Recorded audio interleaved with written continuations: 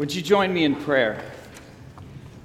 Almighty God, King of kings, Lord of lords, the great I am, the perfect God, the living God. We thank you for who you are. We thank you for your love for us. We thank you, Lord, that as we come to you in our brokenness, in our woundedness, in our guilt, that you take us just as we are. We thank you that you are the God of healing, that you are the God of comfort. You are the God that forgives. And Lord, we thank you for who you are. And we thank you that you love us and you provide for us and care for us. And this morning, we pray that in light of your greatness, in the light of your love, that you would help us to be more like you. That we would be a people that care, that we would be a people that provide, that we would be a people that forgives and extends grace. So teach us this morning what it looks like to be like you. We thank you so very much. And we pray all of these things in the name of Jesus Christ, our Lord and our loving, gracious Savior. Amen. I have to admit, we worked up that crowd that day. They didn't see it coming. We worked them like clay in our hands. They were cheering. They were chanting. They were jumping up and down. They were a mob by the time we got done with them. They were right in our hands. We got them caught right where we wanted them. And despite what that man said, that crowd did exactly what we wanted them to do. They grabbed the rocks. They threw him outside of the city, and they were ready. They were so prepared that as they grabbed rocks, I stood and held the coats. Because let's be honest, you can't throw a rock well if you've got a big, heavy coat on. And so I held the coats and just watched as they were consumed by the excitement and the chanting and the cheering that we had worked them into. And one by one, they started throwing those rocks. And they threw a rock, and they threw a rock, and rock after rock after rock, they threw them. But the man receiving the brunt end of that excitement, he said something that I did not expect. He asked God to forgive us. Now, in the moment, I was glad to hold the coats, and I was excited, and I was approving of the throwing of the rocks. In that moment, I thought I was doing exactly what God was calling me to do. But it wasn't until a little bit later that I realized that I was doing the direct opposite of what God wanted me to do. I realized a bit later, it was actually on a road, traveling from one city to the next when God spoke to me. And not just God, but God the Son spoke to me, and in that moment changed my entire life. And looking back, I realized that the blood of that man is on my hands. Because I was the one who helped rile the crowd up, and I was the one who held the coats. I was the one who approved of that entire incident. Today we're talking about a man named Paul as we continue our series on Empowered. I want you to take your Bibles or your apps or whatever you read on, and I want you to turn to 1 Corinthians chapter 9. 1 Corinthians chapter 9. Now, if you don't have a Bible with you, it's no problem. If you don't have an app, no big deal. We have got Bibles in the back of the pews. Feel free to grab one of those. You're going to find 1 Corinthians in what we call the New Testament. It's the later 1/3 of the Bible. You'll find it there along with several other books. So the easiest way to find it is if you can find the 4 very American-sounding names, Matthew, Mark, Luke, and John. Keep going forward from there. You'll go through a book called Acts, and then Romans, and then 1 Corinthians. That's where we want you, is in 1 Corinthians. If you have no idea where you're at in the Bible, do not feel ashamed. There are 66 books, and it's hard to keep track of those. So take your Bible and open to the first few pages to the table of contents and find 1 Corinthians. It's under the New Testament. So, 1 Corinthians chapter 9, we're going to be talking about a man named Paul. Now, Paul, as you're turning there, was a pillar of the early church. He was really the first great missionary of the early church. We had Peter, we had John, and all of the apostles, and they kind of stayed put for the early days of the church. It wasn't until Paul and a guy named Barnabas and some others came along that the church started getting the idea that the gospel, the message of Jesus, needed to go out beyond Israel, beyond Jerusalem. And so Paul and a few others are sent to go out and do the work of Christ by spreading the gospel to the Israelites and non-Israelites outside of the country of Israel. And so Paul wrote a lot of our books that we read in the New Testament, many of what we call the epistles. These are letters that Paul wrote to different churches. So for example, we're in 1 Corinthians. There's 2 books that are named Corinthians, 1st and 2nd. But Corinthians is named that because it's a letter that Paul sent to the church that was in the city of Corinth. So he's writing a letter to the Corinthians, the people, the church in the city of Corinth. And so Paul writes a lot of our New Testament. A lot of what we know about our faith and we know about Jesus comes from Paul and his relationship with Christ and what Christ sent him out to go and do as a missionary for him. And in his letters, we find a lot of understanding about God, what we call theology. We find a lot of understanding about ministry and how we're supposed to do ministry. And I thought today would be a great time to look at that idea. How are we supposed to be doing ministry? What is the important aspect of our lives in Christ? What is Paul's emphasis? Because in all reality, Paul's life itself, the way he lived, the willingness he had to go and do what Christ called him to do, that by itself is a great teaching lesson to us as Christ followers, as Jesus followers.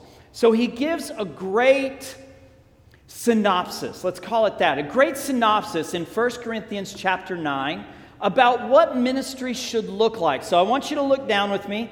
1 Corinthians chapter 9, we're going to start in verse 19. 1 Corinthians chapter 9, verse 19.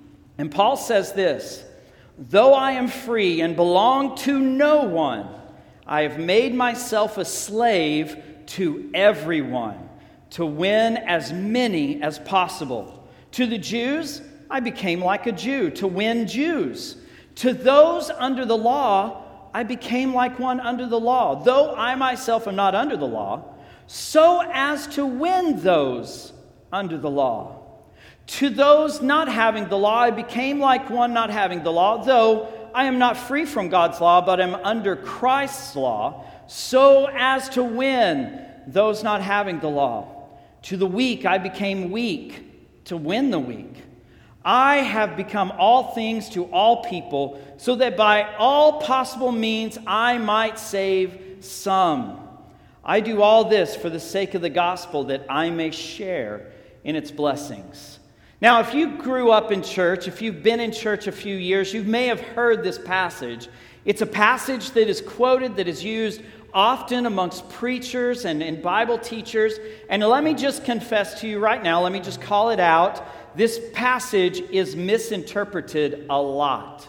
This passage is used as justification to do things that we as Christians, we as ministers of the gospel, are not called to do. So let's clarify what this passage actually does tell us to do. So look back down at verse 19. We're going to walk step by step through this short passage and look at what Paul is trying to tell us and what we can learn as modern day Americans about being ministers for the gospel from this passage. So verse 19, let's read it again.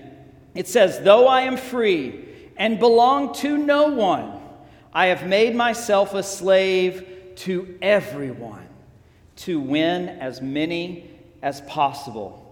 You see, Paul understood what was important.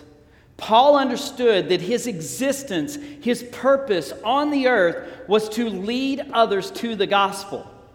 And we're going to see this repeated over and over and over in this passage. The point that Paul ultimately is trying to make is that the goal that we have as followers of Jesus is to win other people to the gospel. Guys, we have friends, family, co-workers, acquaintances, etc., who do not know Christ, and they are dead in their sins. And that may sound offensive, and if you're someone who does not have a life-changing relationship with Jesus, that may sound harsh. But the reality is that's what the Bible actually tells us, is that in Christ, we spiritually come alive. And so if we have people around us who are dead and heading towards eternal death, why wouldn't we work as hard as we can and focus all of our efforts towards saving those who are lost? Why wouldn't that be our number one goal, our number one priority? That's what Paul is saying here. He is saying, I'm free. I'm not bound by anything. I am a free man. I'm not owned by anybody. I don't owe a debt to anybody. He says, but look at what he says. I've made myself a slave to everyone. He realizes that the gospel is the highest priority. And in so, he also realizes that his freedom is not true. His freedom is that he lives in submission to the will of God, and he does anything biblically necessary to win people to God, to win people to Jesus. So he understood his mission. He understood what was important. You see, his identity was not found in anything about himself. His identity was not found in his family. His identity was not found in his former faith. Because let's face it, if you know about Paul's life, Paul was in the line to become one of the great Pharisees of his day and time. He studied under one of the most influential religious teachers of his day. He had a great, powerful, influential future ahead of him, and he abandoned it because it wasn't in line with God's mission. It wasn't in line with Jesus. And so we have to understand that he didn't find his identity in his family or his country or his career or his former faith. He found his identity and everything he was in his faith in Jesus. That's what he's saying here. In all his freedom, he realized that he is a slave to everyone because the goal of his life, the purpose of his life, is to lead people to Jesus. So let's see what he continues to say here. Look with me now in verse 20. It says this, "To the Jews I became like a Jew to win the Jews. To those under the law I became like one under the law, though I myself am not under the law, so that as to win those under the law. To those not having the law, I became like one not having the law, though I am not free from God's law, but under Christ's law, so as to win those not having the law. To the weak, I became weak to win the weak." Now stop there for just a second. You see, Paul knows that if he's going to be successful in winning people for Jesus, he's going to have to put himself aside. And what do I mean by that? In Paul's day and time, if you were a Jewish person, and a Jewish person of great faith like Paul was, your entire identity was wrapped up in your identification as a Jew, as a person who believed in the Scriptures and followed God. You had a great inheritance. You had all of this wealth of godly direction and knowledge. And as a person like that, your entire being was wrapped up in that. And Paul realizes that despite all of that, in order to bring people to Christ, he has to put all of that identity and put it behind him. And he has to find his identity in what Christ calls him to find identity in that moment with the person he's with. You see, he realized what was most important. His preferences were not important. His national identity, his patriotism, his religion, none of those things were important or as important as leading people to Christ. So, ultimately, his identity ends up being found in the gospel. His identity is in one thing and one thing only, as someone who has been saved by the blood of Jesus. And so that's where Paul finds his identity. You see, he had to change his career path. He had to change his core beliefs. He had to change his friends and the circles that he ran around with. He had to change his passions, and he even had to change his dreams and aspirations for his life. I would challenge you that many of us, if not most of us, would find it very difficult if God placed us in a very successful career and a bright future, and then suddenly said, I want you to give it all up, and I want you to go to this people and do ministry and spread the gospel. That would be a difficult choice for anyone who had a great career with a promising future. But that's exactly what Paul did. That's exactly the decision that Paul makes. He was willing to strip himself of everything that was not of Jesus. He was willing to strip himself of every identifier that didn't actually belong to Jesus Christ. But what about us? Would we still lead others to Jesus? Would you still lead others to Jesus if you lost everything in this world? Would you still glorify God and lead others to Jesus Christ if you lost your career, if you lost your retirement, if you lost your home or your family? Would you still point people to the saving knowledge of Jesus Christ, to the life-changing hope that can only be found in Him? Or would you buckle? I think everyone in here would say, I hope that if I ever have to go through that type of a situation, that I would still lead others to Jesus, that my foundation, that everything I am would be founded in Jesus Christ in that moment. And I pray the same thing for every single one of us.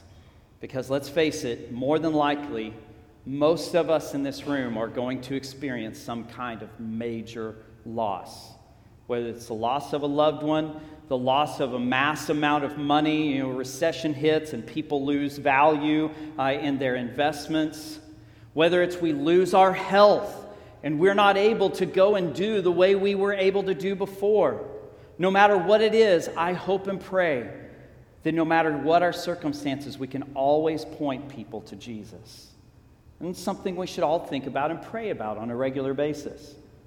Let's ask this question. Would Jesus be enough for us in this place as the body of Christ at First Southern? Would Jesus be enough if we removed all the instruments? We're not. FYI, there's no discussion about that. I don't want any rumors going around that we're getting rid of the music ministry. That's not happening. But I want you to think this through. If all of this went away, would you still worship Jesus? Or are you here because of this?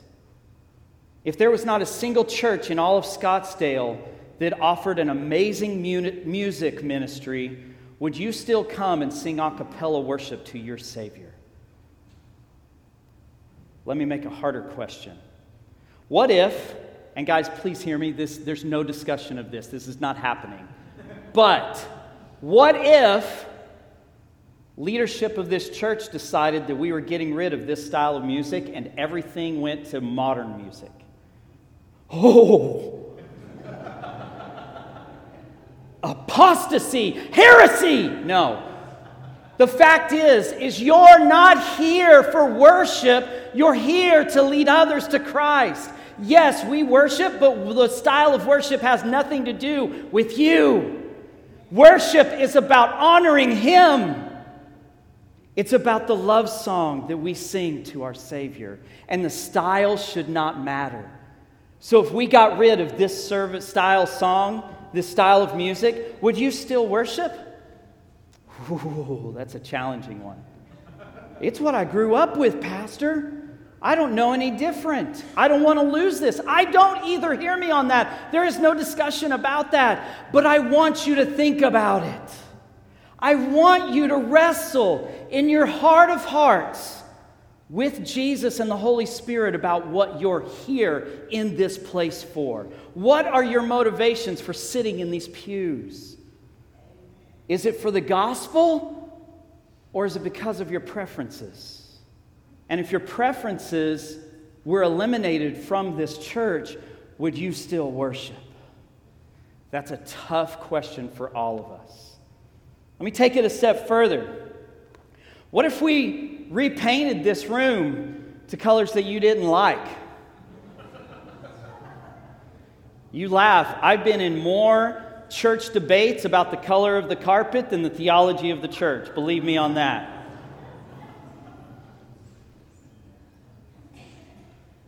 If we changed the physical look of our campus, of the buildings on this place that we call First Southern, would you still worship?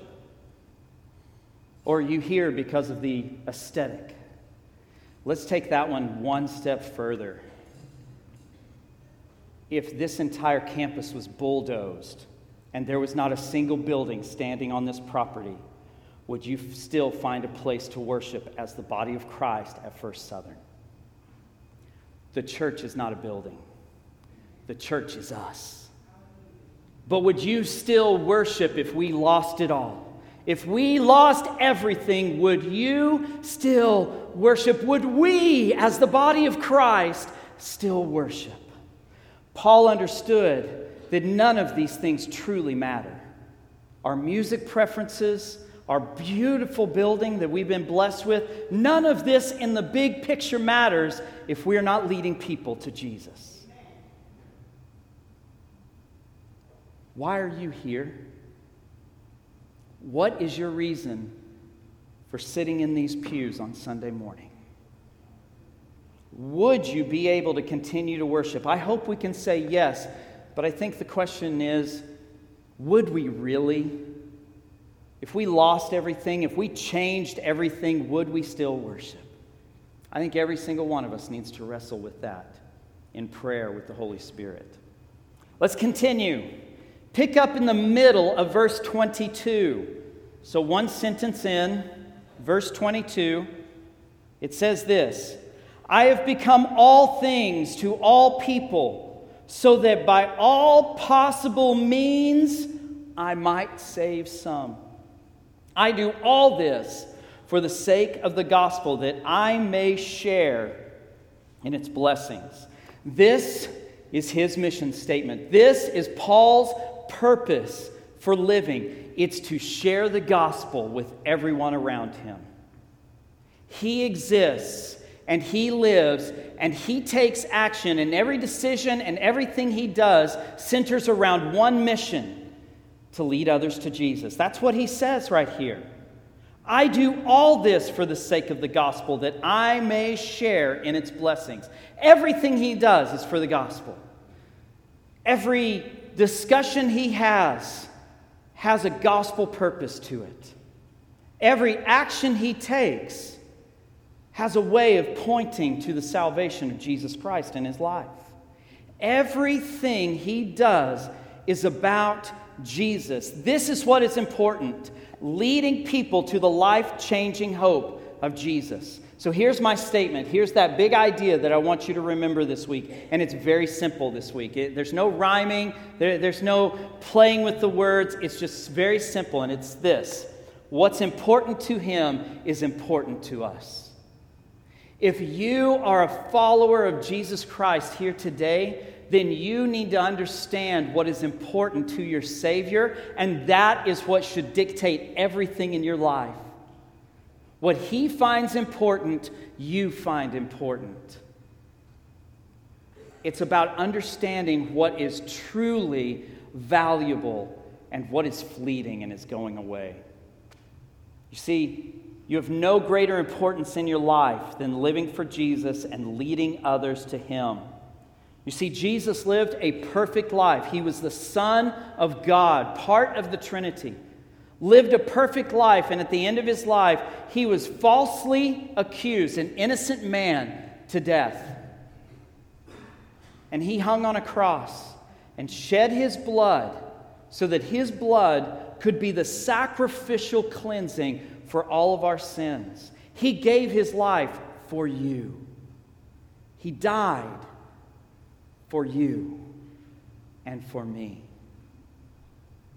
And then after 3 days after his death, he rose from the grave, and then he ascended into heaven, and he sits at the right hand of God the Father Almighty. You see, God didn't do that. Jesus didn't live that and make that sacrifice so that we could keep living in our preferences. He did that so that we could be saved. Don't mishear me on that. He did that so that we could be saved, but that in that salvation, that our life, our identity, our values, everything we are would be caught up in him. That everything that we find important would be him and him alone. That our money would not matter, our career would not matter, our future would not matter. Ultimately, our friends and family wouldn't matter in light of the gospel. That the gospel would reign over everything in our lives. Our preferences are great. We need to have opinions and we need to have preferences.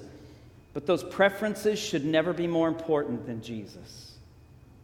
Those preferences, those opinions should never be more valuable or have more weight than Jesus Christ has in your life. So here's a question. What parts of your identity need to be laid at the feet of Jesus? If we're going to find our important values based on his important values, what of those values need to be sacrificed and laid down in submission at the feet of Jesus? Does your career need to be laid at Jesus' feet? Guys, some of you in this room may be called to missions like Todd and Katie Miller are.